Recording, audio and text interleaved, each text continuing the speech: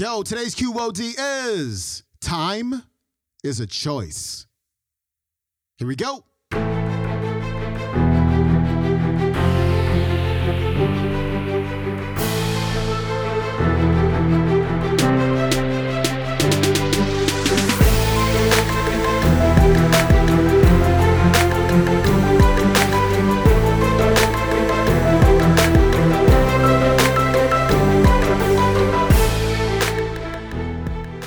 Welcome back to the Quote of the Day Show. I'm your host, Sean Croxton of SeanCroxton.com. It's Throwback Thursday, and we are turning back that clock all the way to episode number 188 and our featured speaker, Laura Vanderkam. Today, Laura is talking about time.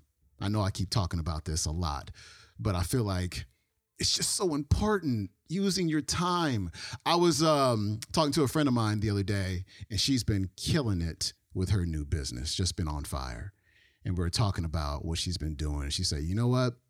She's like, I should credit you. I was like, wow, what'd I do? And she says, when this whole coronavirus thing started a couple months ago, she says, you said to me, the good part about this is that we have a lot of time. And I know that doesn't apply to everybody. I don't have kids, so I know a lot of people out there have kids. There's a lot of stuff to do right now. But I'm talking to her. And I said, we have a lot of time. And we get to choose how we spend this time. And year after year, we set goals and we don't accomplish them because we say we didn't have the time. Now you do. And if you have time right now and you're going to spend it watching Tiger King and doing all of this other stuff that has nothing to do with your dream, you're never going to accomplish your dream in your whole entire life. You just might as well give it up because you have been given a crisis, but you've also been given a gift. So use it. Use your time, because time, as Laura says on the show today, is a choice. You get to decide how to use it. Are you on Instagram? Are you on Facebook? What are you doing with your time? Imagine just taking 1 hour a day. One thing I love to do, I get up in the morning and I get in the hot tub. I love my hot tub. It's the best investment ever.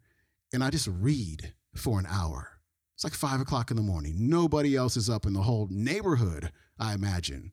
But I'm up in the hot tub getting that hour of reading in, because if I get busy with other stuff during the day, I know I've got my hour of reading in. You do that 7 days, that's 7 hours. You do that, 4 weeks in a month, that's 28 hours of reading. That's 3 or 4 books that you could have read to get better at your craft, to learn what you need to learn to build your business and do the thing that you really want to do. So are you using that hour? Are you choosing to use your time wisely? Here's Laura. Time is highly elastic. We cannot make more time, but time will stretch to accommodate what we choose to put into it. And so the key to time management is treating our priorities as the equivalent of that broken water heater. And to get at this, I like to use some language from one of the busiest people I ever interviewed. By busy, I mean she was running a small business with 12 people on the payroll. She had 6 children in her spare time. I was getting in touch with her to set up an interview on how she had it all, that phrase. I remember it was a Thursday morning, and she was not available to speak with me, of course, right? But the reason she was unavailable to speak with me is that she was out for a hike, because it was a beautiful spring morning, and she wanted to go for a hike. So, of course, this makes me even more intrigued, and when I finally do catch up with her, she explains it like this. She says, listen, Laura, everything I do, every minute I spend is my choice. And rather than say, I don't have time to do X, Y, or Z, she'd say, I don't do X, Y, or Z because it's not a priority. I don't have time often means it's not a priority. If you think about it, that's really more accurate language. I mean, I could tell you I don't have time to dust my blinds, but that's not true. If you offered to pay me $100,000 to go dust my blinds, I would get to it pretty quickly. Since that is not going to happen, I can acknowledge this is not a matter of lacking time. It's that I don't want to do it. Using this language reminds us that time is a choice. And granted, there may be horrible consequences for making different choices. I will give you that.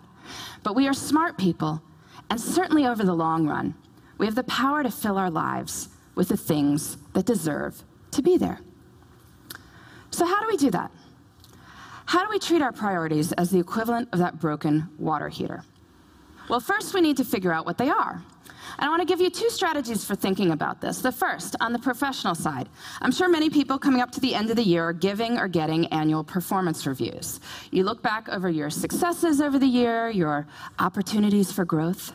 And this serves its purpose, but I find it's more effective to do this looking forward. So I want you to pretend it's the end of next year. You're giving yourself a performance review, and it has been an absolutely amazing year for you professionally. What 3 to 5 things did you do that made it so amazing? So you can write next year's performance review now.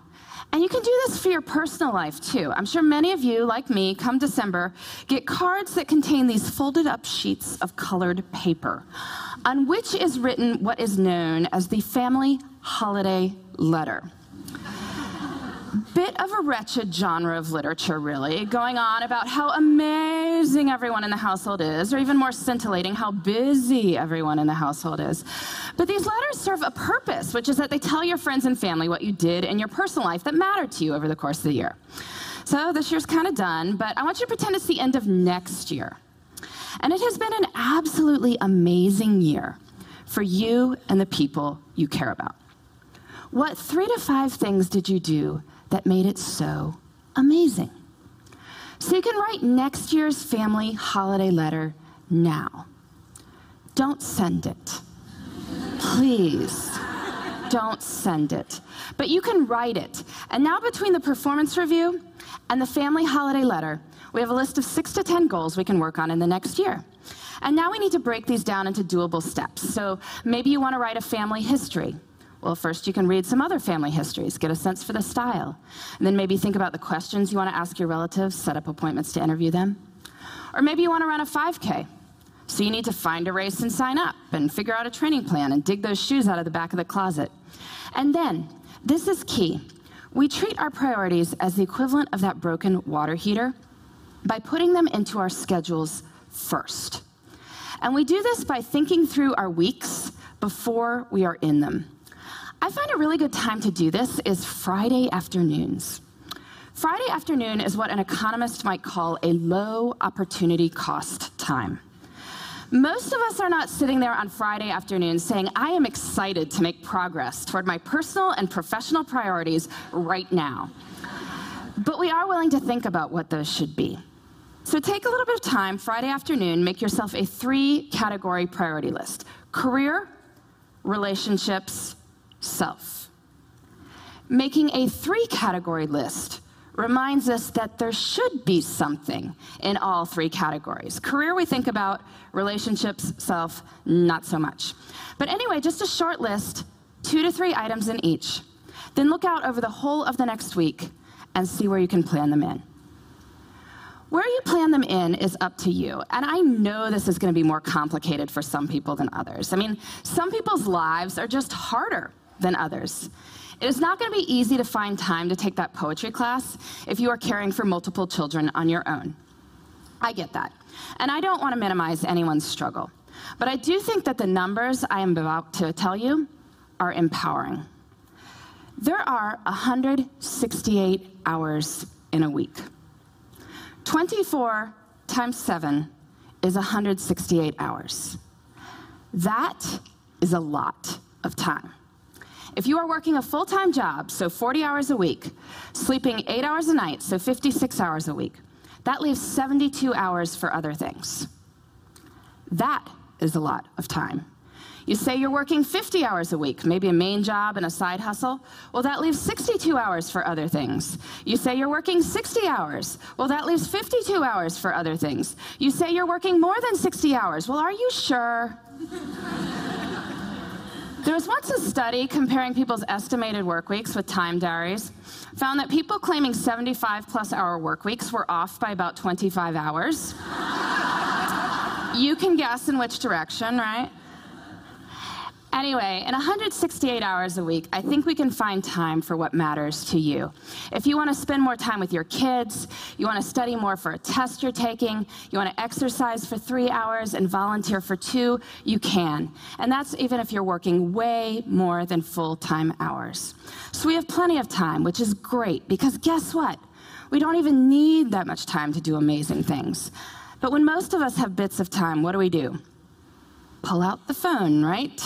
Start deleting emails, or otherwise we're puttering around the house or watching TV. But small moments can have great power. You can use your bits of time for bits of joy. Maybe it's choosing to read something wonderful on the bus on the way to work. I know when I had a job that required 2 bus rides and a subway ride every morning, I used to go to the library on weekends to get stuff to read. Made the whole experience almost enjoyable. Breaks at work can be used for meditating or praying. If family dinner is out because of your crazy work schedule, maybe family breakfast could be a good substitute. It's about looking at the whole of one's time and seeing where the good stuff can go. I truly believe this. There is time. Even if we are busy, we have time for what matters. And when we focus on what matters, we can build the lives we want in the time we've got. All right, my friend, that was Laura Vanderkam. Her website is lauravanderkam.com. You can watch this entire talk on the YouTube. It is called How to Gain Control of Your Free Time, Laura Vanderkam. That's it for me. I'm going to see you tomorrow with a Finance Friday with Mr. John DeMartini. Actually, Dr. John DeMartini. See you then. Peace. And use your time.